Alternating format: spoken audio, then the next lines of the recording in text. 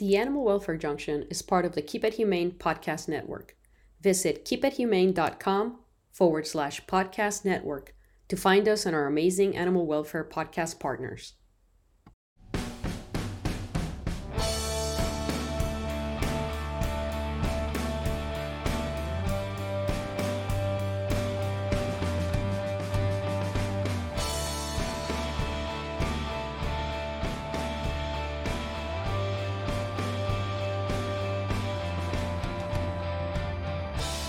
Welcome to the Animal Welfare Junction. This is your host, Dr. G, and our music is written and produced by Mike Sullivan. Today's special guest is Phil Bushby, a surgeon that actually was one of the first individuals that I met when I started in this journey towards high-volume sterilization. And even though he doesn't remember me, he left a very impactful memory in me. So thank you, Dr. Bushby, for being here today. Well, thank you. It's a pleasure to be here.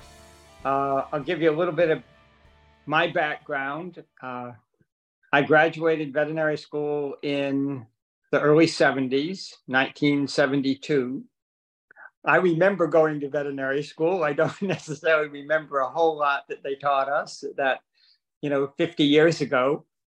But I absolutely remember that in 4 years of veterinary school, we never talked about pet overpopulation. We never talked about the fact that in the early 70s, the estimates are between 15 and 22 million dogs and cats were being euthanized in the United States each year. We never walked into an animal shelter. And so I graduated with no perception of the issues that animal shelters face, or certainly faced then, no perception of pet overpopulation. I took an internship at the Henry Berg Memorial Hospital of the ASPCA in New York City, Upper East Side, Manhattan. At that time, the ASPCA was animal control for all 5 boroughs of New York City. And in the year of my internship, they euthanized over 136,000 dogs and cats in that one facility. I don't remember if they euthanized on weekends, but let's pretend they didn't. So that equated to over 500 animals a day, 5 days a week after week, year after year. So welcome to the world of pet overpopulation and the urgency of spay-neuter.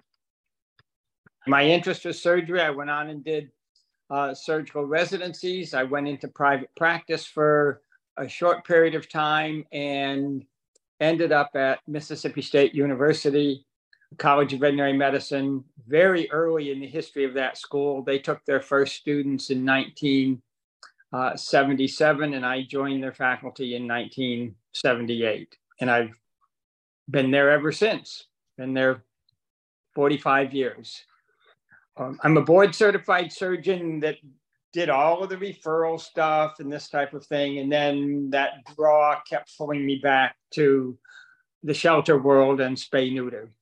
And so since the early 90s, really that has been my focus. For the last 30 years, my focus has been on high volume spay-neuter, teaching students high volume spay-neuter techniques, getting students into animal shelters to recognize even today, we still have problems with pet overpopulation. It's really interesting because should you spay neuter and at what age you should spay neuter used to be simple. For decades, we were taught and everybody basically assumed that the appropriate age to spay and neuter an animal was between 6 and 9 months of age. And that's what everybody did. And the world was fine. And we had no clue what we were doing. And that magic number of 6 months of age was just arbitrary. It was not supported by any research.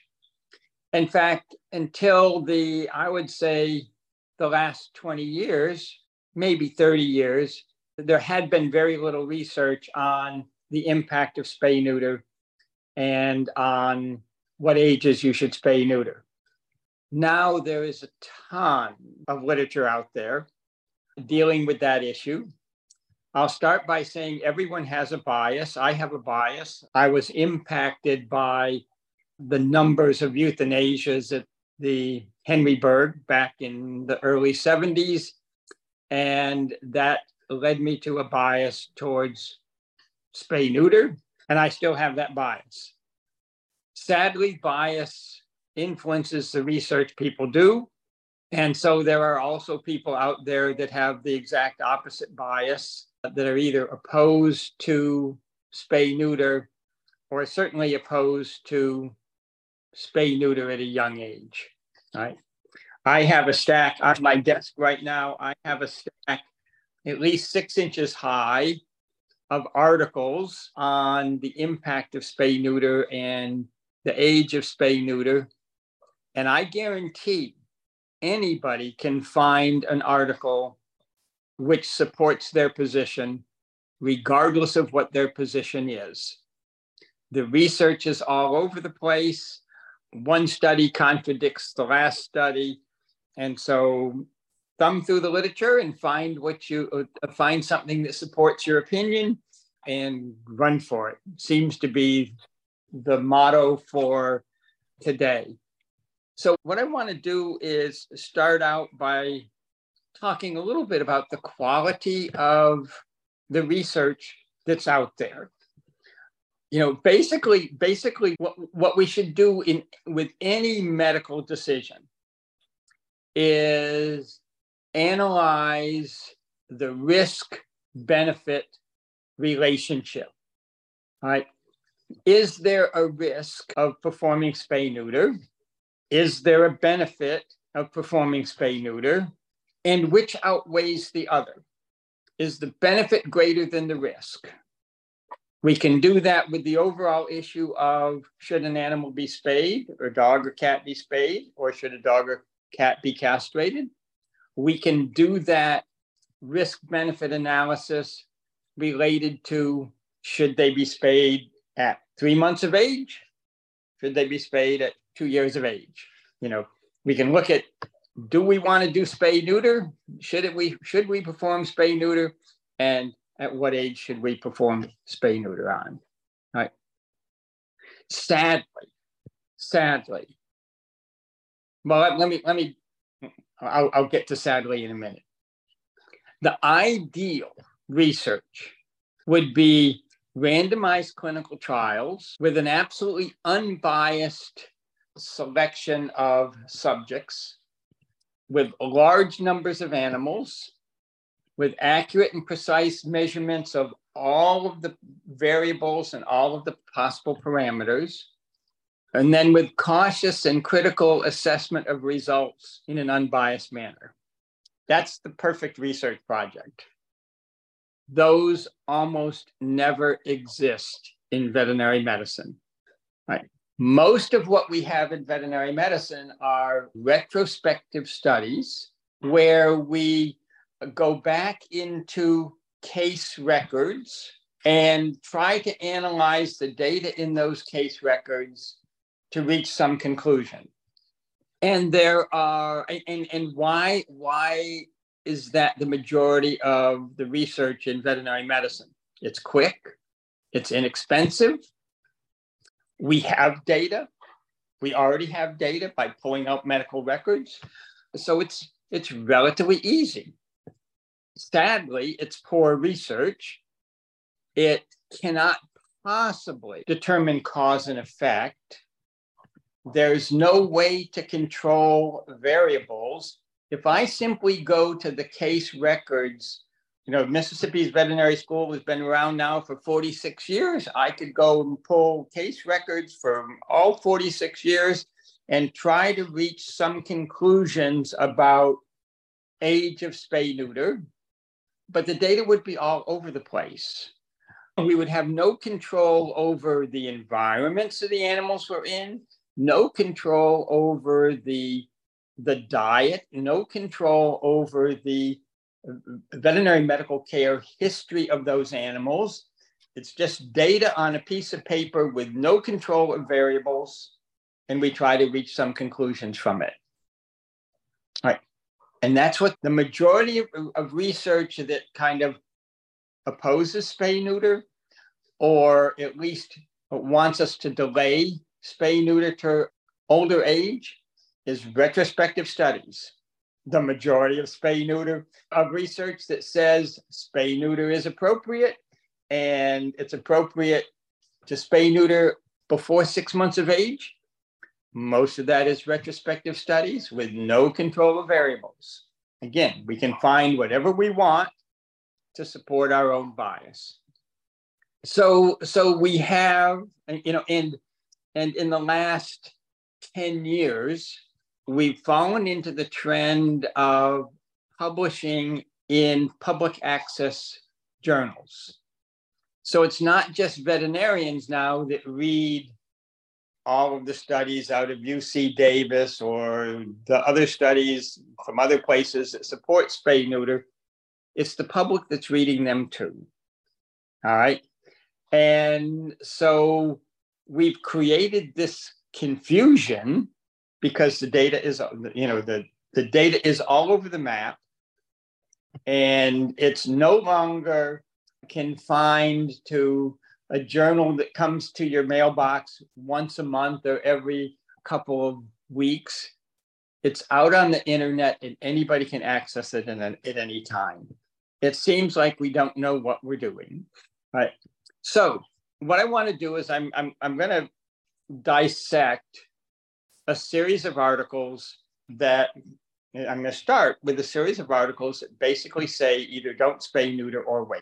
And I'm going to analyze those articles, and I'm going to kind of tear some holes in them. And most of these articles have come out of C. Davis in the last 10 years and have all had kind of the same group of authorship. And have these articles, they have the same authors? Do they also use the same records, like the same population for all of these articles? Yes, they're going back into the clinical record system from UC Davis. And they have an extensive clinical record system. They have all this data, and they're simply trying to analyze the data as they see it and publish that data. And I don't fault them for that. I just think people should understand that the research is not perfect. And we're going to try to explain a little bit why. All right. So Excellent. The first we saw out of this group was entitled Neutering Dogs, Effects on Joint Disorders and Cancers in Golden Retrievers. It was published in 2013. It reported on 759 client-owned golden retrievers. And they concluded from analysis of their records that for males neutered under 1 year of age, which I think back 10 years, almost all males were neutered under 1 year of age, the incidence of hip dysplasia was doubled that of hip dysplasia in intact dogs. Okay. The cranial cruciate rupture was increased in dogs neutered under 1 year of age.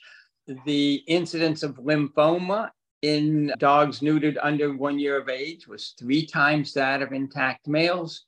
And the incidence of hemangiosarcoma, interestingly, in females spayed after 1 year of age was 4 times that of intact females. Ooh, shockwaves go through the profession. Clients are now saying, wait a minute, should we even spay and neuter our animals because of this article published now 10 years ago. That was followed a year later with an article, Long-Term Health Effects of Neutering Dogs, Comparison of Labrador Retrievers and Golden Retrievers. So go back into the same record systems, pull out data from Labradors and compare it with Golden Retrievers. And in that article, they looked at just over 1,015 golden retrievers and 1,500 Labradors. And they found increases in certain orthopedic conditions and certain cancers in sterilized Labradors, but there were differences between the findings in the Labradors and the Golden Retrievers. All right. So yes, increases, but they were different than the Goldens. Follow that a year later, neutering of German Shepherds, dogs, associated joint disorders, cancers, and urinary incontinence. 1,170 German Shepherds, incidence of having one joint disorder in dogs neutered less than 6 months of age, they said was 2 to 3 times that of intact dogs.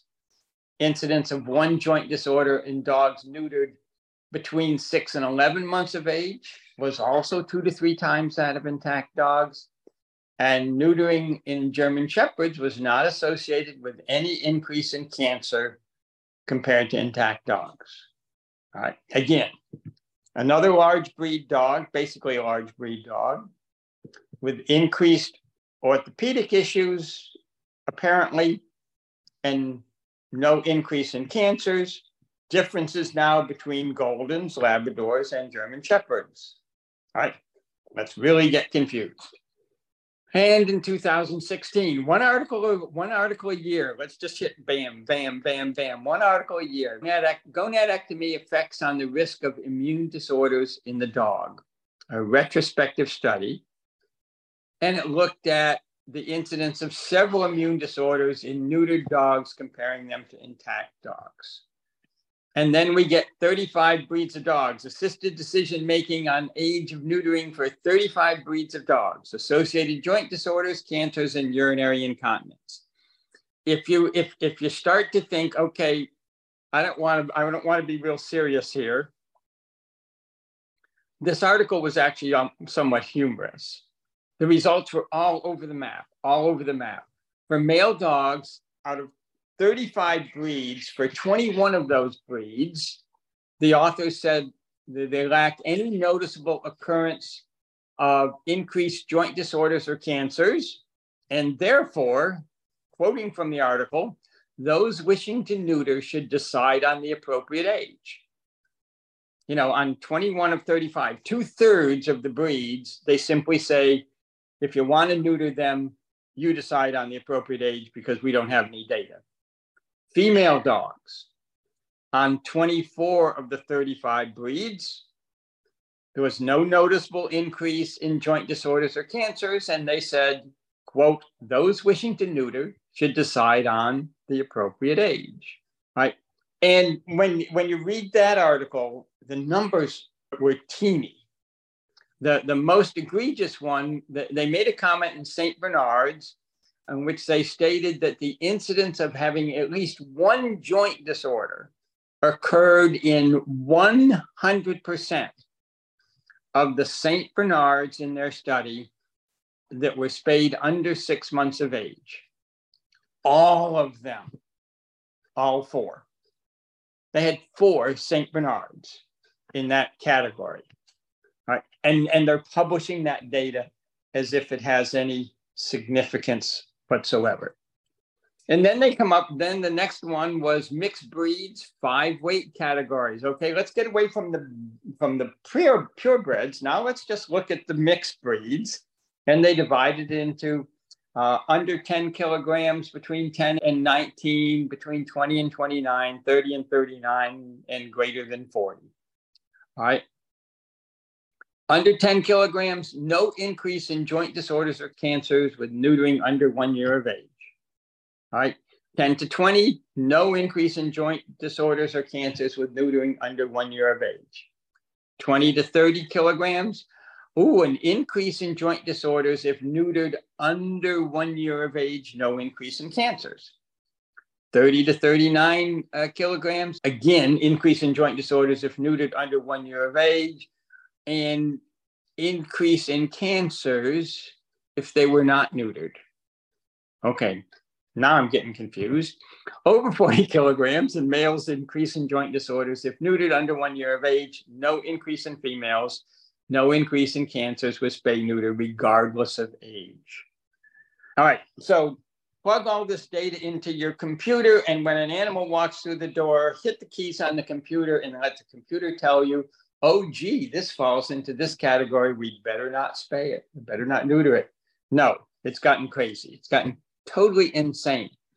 All those 6 articles all looked at the incidence of joint problems, either cranial cruciate rupture or hip dysplasia, and various cancers. And they were looking at lymphoma, hemangiosarcoma, osteosarcoma, and mast cell tumors, and immune disorders, and showed all over the map some degrees of increase in incidence of certain orthopedic conditions and neoplastic conditions and immune disorders. And it was all over the map.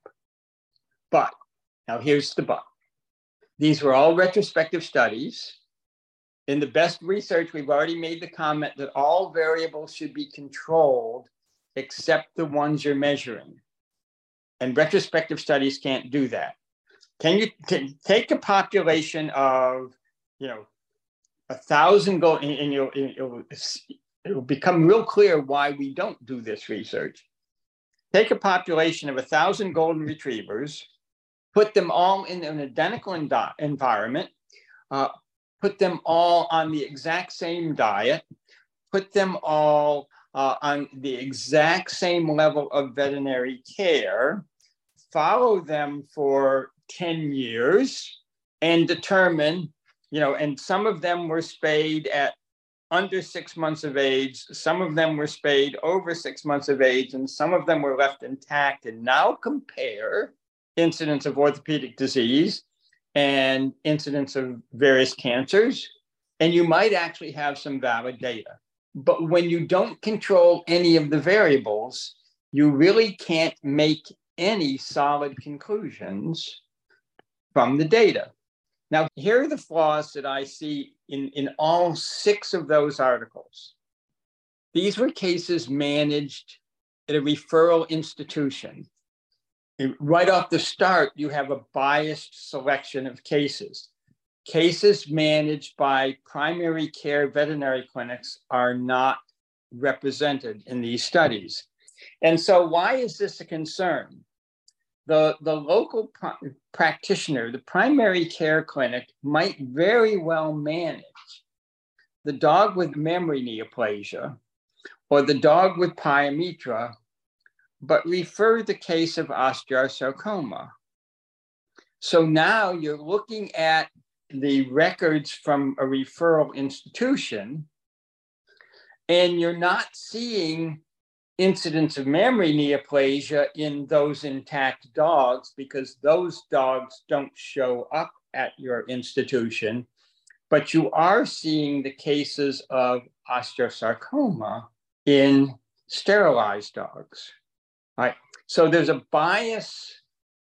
It's not intentional, but there's a bias built into studies that are restricted simply to the records of referral institutions. And this is a little bit of an overgeneralization, but in the United States, there are 2 reasons why people don't spay and neuter their dogs. The most common is they can't afford the surgery. And the second one is they intend to breed the dogs in order to sell puppies. So if people can't afford to spay and neuter their dog, what are their chances of ending up at a specialty clinic or a university teaching hospital because the dog is limping? I can't afford to spay my dog. It's been limping for the last 3 months.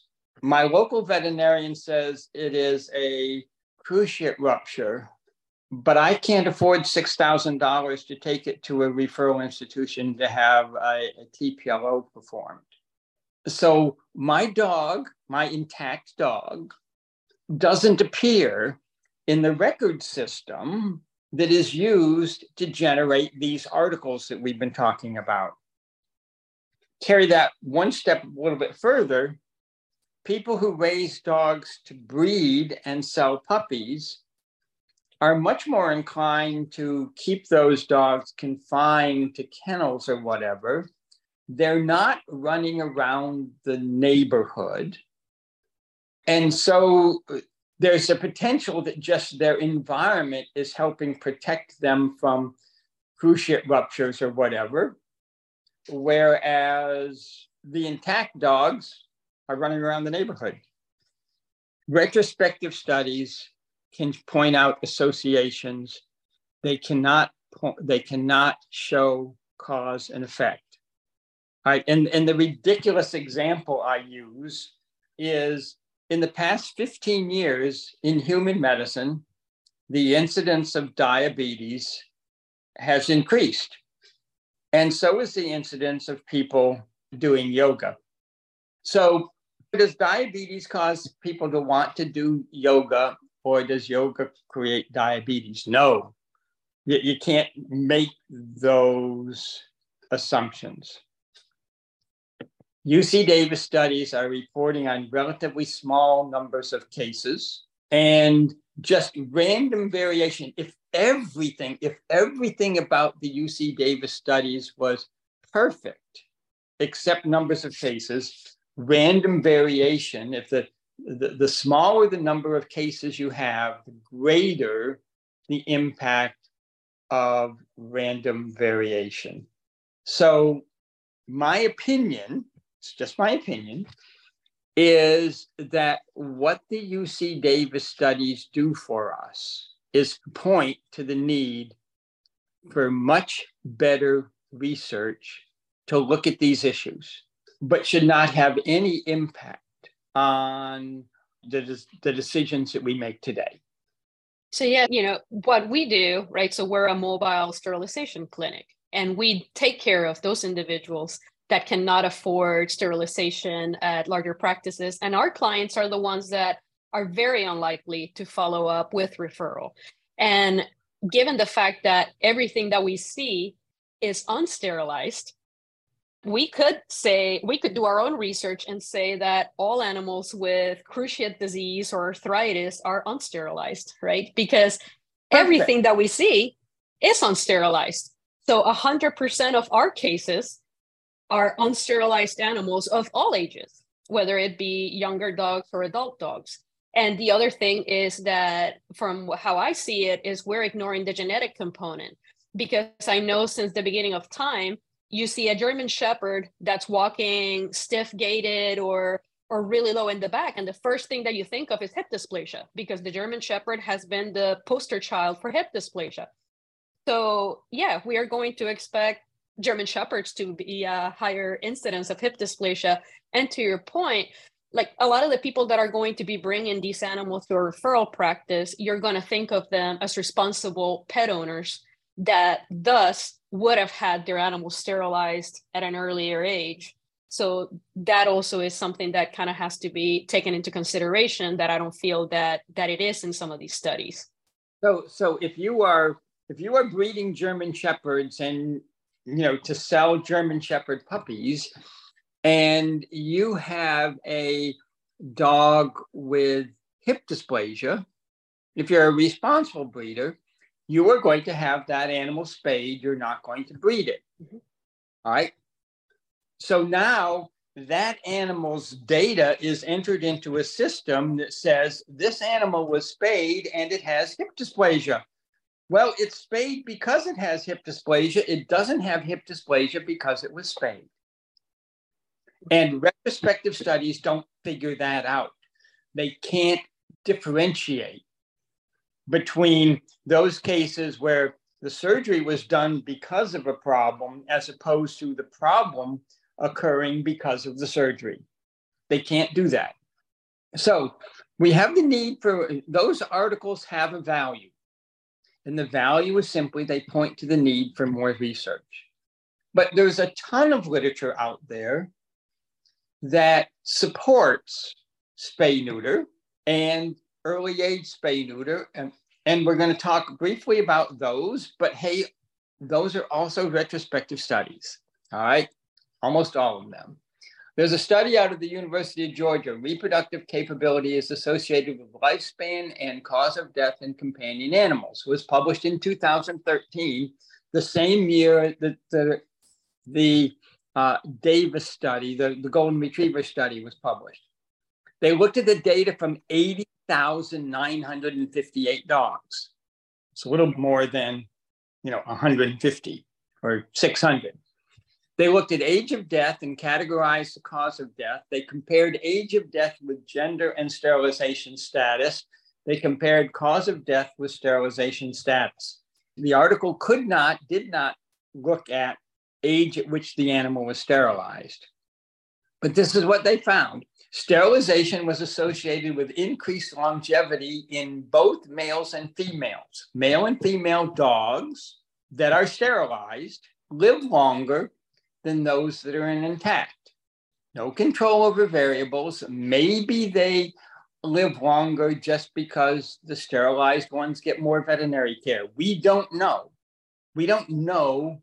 We cannot say that sterilization caused them to live longer. We just know that the sterilized dogs do live longer. Life expectancy was greater by 13.8% in males and by 26.3% in females. We don't claim sterilization causes them to live longer. We just recognize that they do live longer. They looked at cause of death. Intact animals, the main causes of death were infectious disease, trauma, vascular disease, and degenerative disease. And sterilized, the main causes of death were neoplasia and immune-mediated disease. All right. Oh, gee, that seems to support some of Davis's comments that of increased cancer in animals that have been spayed or neutered. Right. But it really shouldn't surprise us that sterilized dogs that live longer might have a greater increase in certain cancers because cancers seem to be associated more with age. Right. And interestingly, in the Davis German Shepherd study, that study was published in 2015, 2 years after this Georgia study. And so they actually referenced the Georgia longevity study. And the author said, and this is a quote, "A study utilizing the U.S. National Veterinary Medical Database found that neutered males and females were more likely to die of cancer than intact dogs. But curiously, they failed to mention the sterilized dogs live longer than intact dogs. Grandmothers have a much higher incidence of cancer than teenagers. That doesn't mean being a grandmother causes cancer. It just means they're at an age where cancer is prevalent and teenagers aren't. I'm sorry, it's as simple as that. In that Georgia study, increased transitional cell carcinomas, osteosarcomas, lymphomas, mast cell tumors, significantly decreased memory neoplasia. When we read any one of these articles, and the article says the incidence of condition X was 2 times greater in the spayed animals or the neutered animals than in the intact animals, we need to be willing to look at what is the overall incidence. And the incidence of osteosarcoma, transitional cell carcinoma, lymphomas, and mast cell tumors is relatively small. Doubling or tripling the incidence of a tumor that occurs in a very small percentage of animals still leaves it occurring in a very small percentage of animals. 2014, there was a study. It was a report from Banfield on the status of pet health, where they looked at longevity and reproductive status. Again, it was a retrospective study, huge numbers of cases. It reported on, they analyzed data from 2.2 million dogs and 460,000 cats, and showed that sterilized female dogs live longer than intact females. Sterilized male dogs live longer than intact dogs. Sterilized females live longer than intact female cats. And sterilized male cats lived the life expectancy was 62% greater than intact. We can kind of see why. But again, longevity. And longevity is going to influence the cause of death. What's probably the most common cause of death in male cats under 2 years of age? It's probably being hit by cars because they're out there roaming looking for females. And 12 years of age, it's probably cancer. So all the studies we've looked at so far basically show sterilized dogs and cats live longer. Sterilized dogs and cats have a higher incidence of certain cancers. Sterilized dogs and cats have a lower incidence of other cancers. Some sterilized dogs may have higher incidence of some immune diseases, and intact dogs are more likely to die of infection and trauma. In 2007, Margaret Goostriff published an article looking at the incidence of conditions in dogs. And osteosarcoma was low. Transitional carcinoma was low. Hemangiosarcoma's frequency was very low. Memory neoplasia, the frequency was extremely high. Pyometra, frequency was very high. She didn't know it at the time, but what she was doing was kind of preparing a case for the fact that not only do we have to look at all conditions that can impact health, we can't make any judgments unless we know what the overall incidence is in the population, and therefore can determine the significance of an increase or a decrease. So what do I mean by all that? If we could look into the future for any particular animal and determine which animals were going to develop osteosarcoma if they were sterilized, and which were going to develop memory neoplasia or pyometra if they were not, we could make the best decision for each individual animal. Since we can't do that, we really need to base our recommendations on population dynamics. In the United States right now, approximately 80% of adult female dogs are spayed. The incidence of memory neoplasia in adult female dogs is approximately 4%. But that is almost exclusively in the intact dogs or the dogs that were spayed later in life. So that makes the incidence of memory neoplasia in intact dogs nearly 20%. The incidence of osteosarcoma is 0.2%. And some of the articles say that sterilization doubles the risk of osteosarcoma. But since 80% of the dogs are sterilized, that doubling effect is already represented in the 0.2%.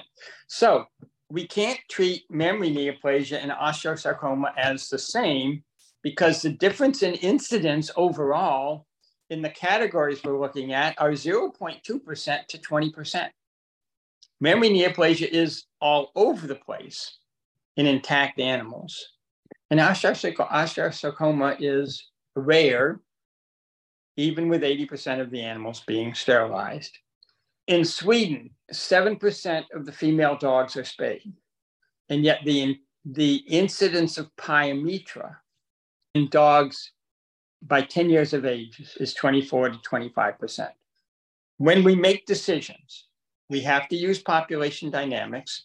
We have to be willing to look at all conditions, not just handpick a few. Oh, gee, we find that cranial cruciate rupture seems to be increased. Let's write an article supporting delay of spay-neuter or not spay-neuter because of that one condition. Okay, so let's make sure that none of the animals get lame, but they all get pyometra or memory neoplasia. We can't do that. So we cannot make spay-neuter decisions based on the incidence of a small handful of diseases. We have to look at the entire health of the animal and say, what's the impact on the health of the animal? I'm not saying ignore cranial cruciate ruptures and ignore osteosarcoma. I'm saying look at everything and you make you make your decisions based upon the impact on the overall health and longevity of the animal, not just on a few things. And we cannot focus on an increase and decrease of the incidence of a condition if we ignore what the incidence of the condition is to start with. It sounds so scary to say the incidence of osteosarcoma is doubled or tripled. And I'm sorry, 2 to 3 times almost nothing is still almost nothing. So we could go on and on and on and on and on. I've completely ignored cats, and I'm going to jump into cats here for a few minutes. But we have seen a significant decrease over the decades in pet overpopulation of dogs. Most of that, but not all of that, associated with spay-neuter.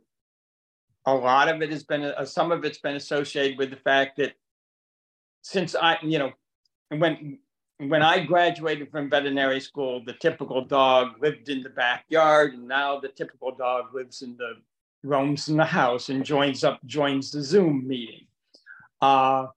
Cats are a slightly different situation because we still see kitten season. We still see shelters filled with kittens in the early to late spring. As the days get longer and the weather gets warmer, kittens seem to explode. There's nowhere near the number of articles on cats as there is on dogs. Nowhere near. And a lot of people are trying to assume, well, if it's true in dogs, it's got to be true in cats. So they try to extrapolate from, the scare of some of the Davis articles to cats, when the Davis articles prove that you can't even extrapolate from one breed of dog to another breed of dog. You certainly can't extrapolate from dogs to cats, right?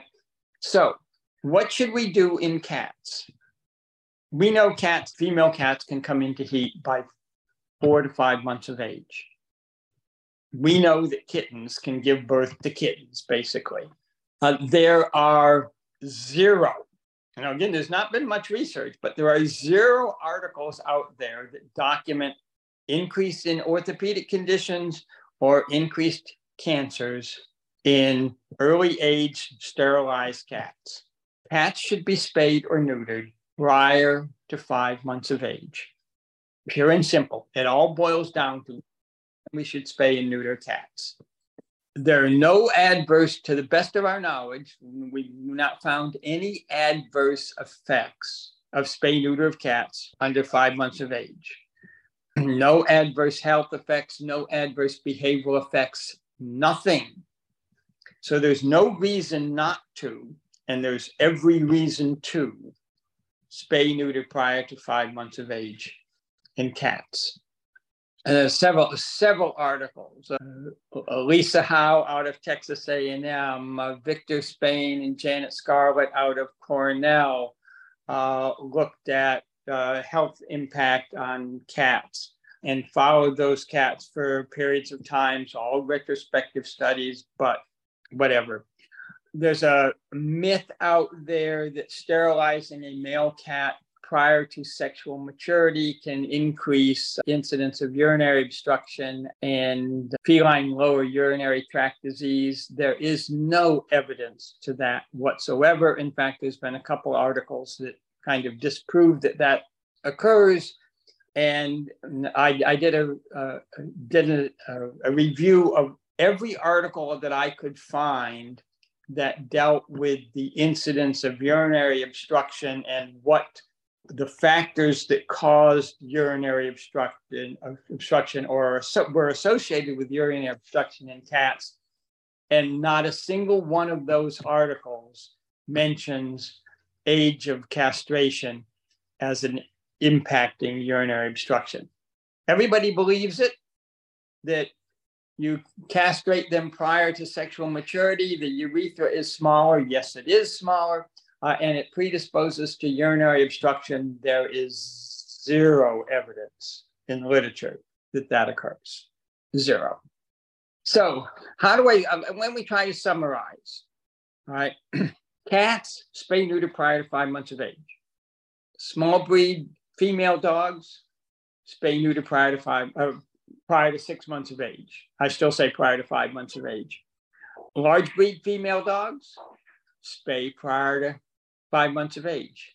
The one exception I might make, in my personal recommendations, the one exception I might make is that I might suggest that in large breed male dogs that are house pets, you might delay castration until growth is stopped. You might, but you watch those dogs very carefully and you see what the behaviors are. Right. For that free roaming, the dog, I live out in the country. I'm 5 miles from town. I live on 5 acres. Everybody who has dogs, the dogs just roam the neighborhood. The large breed male dogs that are roaming the neighborhood castrate prior to 5 months of age. Now, I've said all that because I'm biased, okay? There is nothing that's been published in the literature that changes that bias. Because the literature is so poor, the research is so weak, we may reach a stage where we actually have valid information. We do a risk-benefit analysis, and we make our decisions, the best decision we can based upon the data we have and the value of that data. Someone may put together a very, very good, solid, prospective research study that looks at these issues and publishes new data, which is very valid. We should be open to changing our mind. We should be willing to change our recommendations on spay-neuter and the age of spay-neuter if we get good, solid data from good, solid research. We don't have that yet. And so I think the confusion caused by the Davis studies is extremely unfortunate. We should either keep that 6 months. If you're comfortable at 6 months, that's okay. I like to go even earlier, but there is nothing that the Davis studies have shown that should argue that we should wait on spay-neuter for either dogs or cats. Nothing. So how we get the public to understand that, how we get veterinarians to understand that, that's what you're trying to do. With the cats, I worked in emergency for a period of 10 years. And that whole thing about intact male cats do not get blocked as often as neutered male cats. How many people want an intact male cat inside of their home? The answer is very few to none, right? Because they spray, they smell horribly, they're constantly wanting to chase after girls.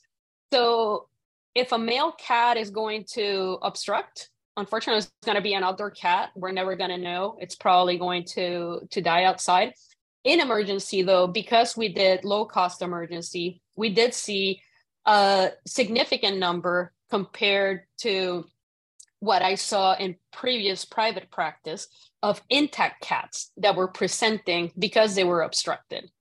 The other thing, too, is that a lot of these sterilized cats, we're not taking into consideration all the other compounding factors of obstruction, whether it be obesity, the fact that they're not stimulated behaviorally, they have an increased risk of stress, their diet is not the same as what is outside. So as you mentioned, we are not controlling all of the variables involved. And then we're just saying, okay, this is what we're seeing in practice is all these sterilized cats. And the majority of cats that come blocked are sterilized. So clearly that must be causation. Whereas in reality, it's just correlation. Right. Yeah.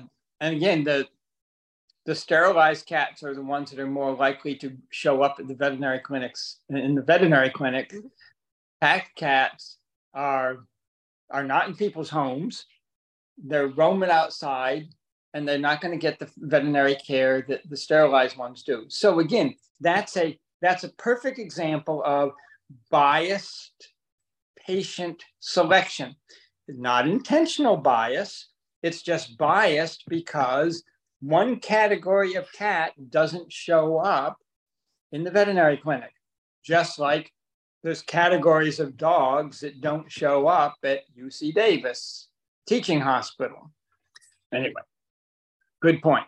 And then for dogs, I've had 2 Great Danes that were sterilized early in age. They were sterilized before 6 months of age. And both dogs died of cancer.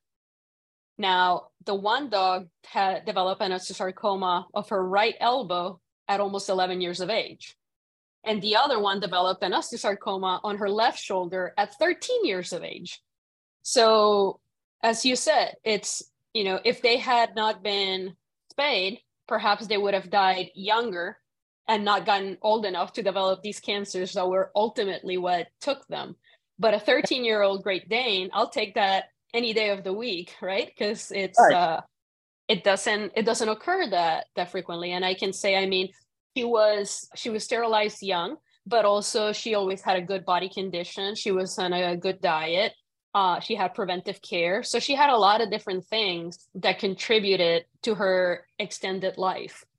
So she has to eventually die of something. And that's what eventually took her, was cancer on her shoulder. Now, I had a female, I call it a Dobrador, half Doberman, half Labrador, Doberman Labrador mixed dog, female, that I spayed at 6 weeks of age, that died at 14 and a half years of age, was euthanized at 14 and a half years of age because of complete urinary tract obstruction with a transitional cell carcinoma. Now, I don't contend that the surgery I did at 6 weeks of age caused that cancer.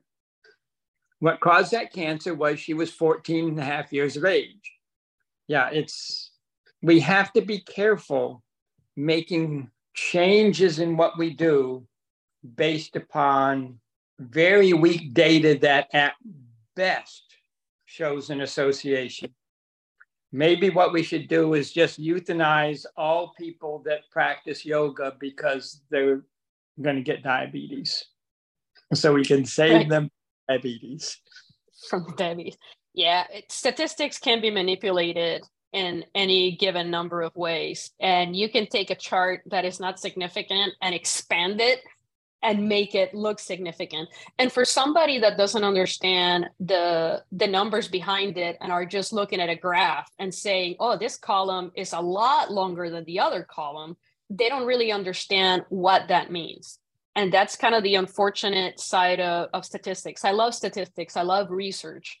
But I very well know that you can take numbers and sadly make a graph that represents that it means nothing, or make a graph that represents that it means everything.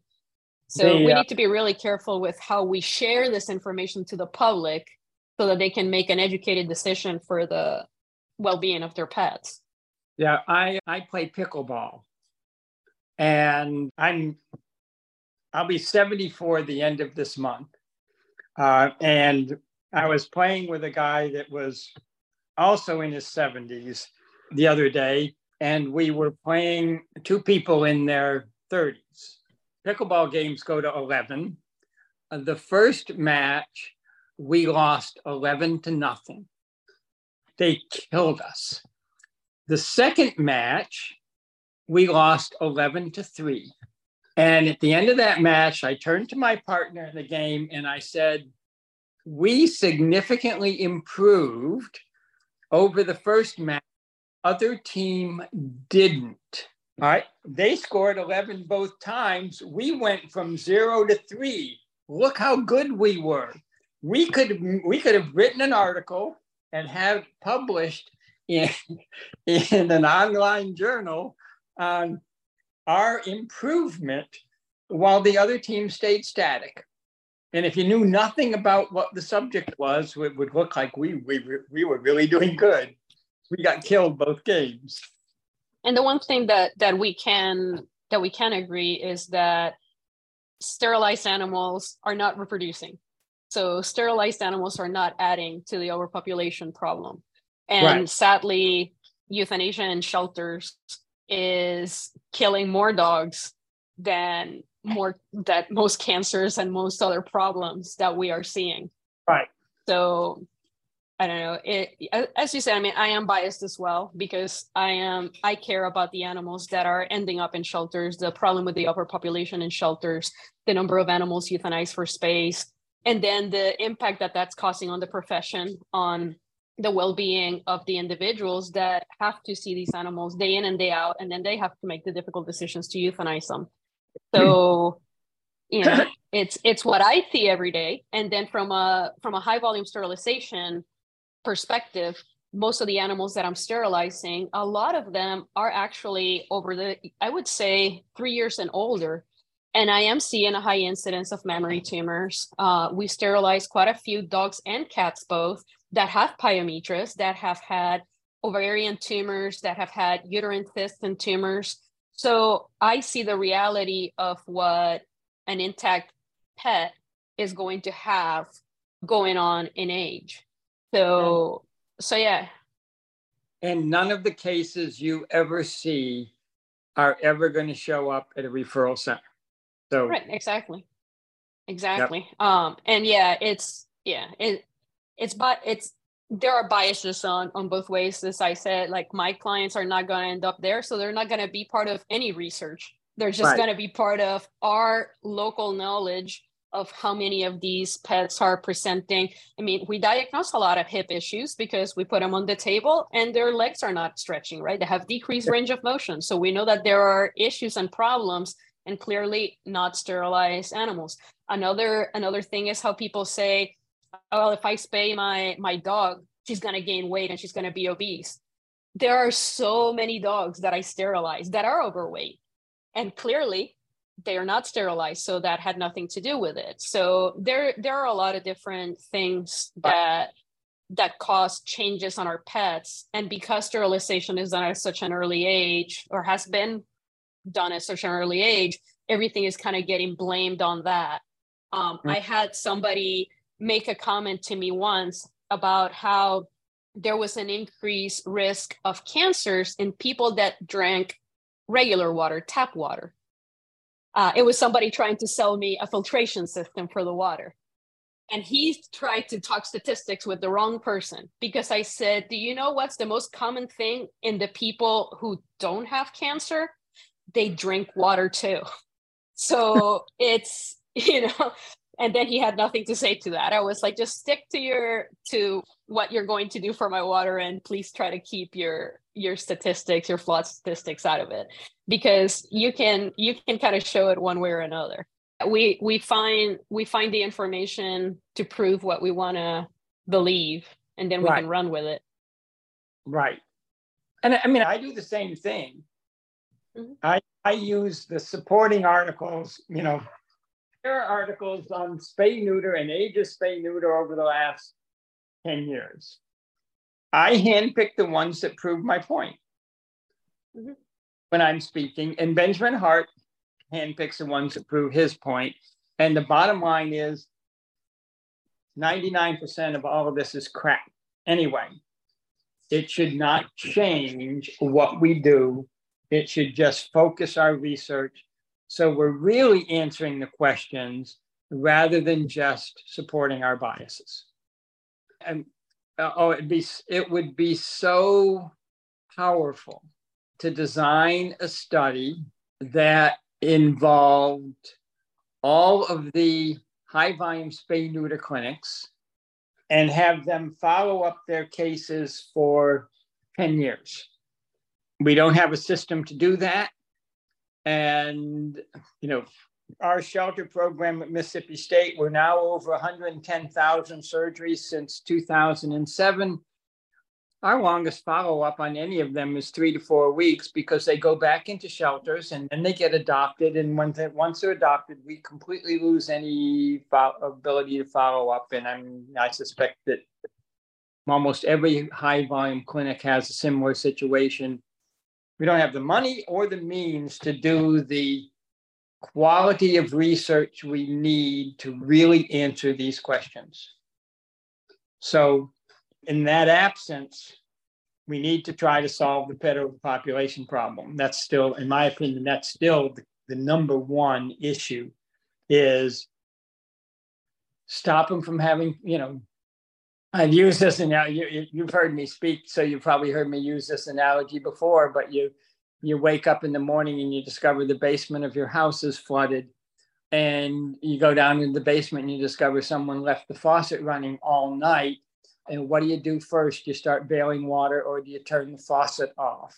Well, you turn the friggin' faucet off. And turning the faucet off, spay neuter is turning the faucet off. Anyway.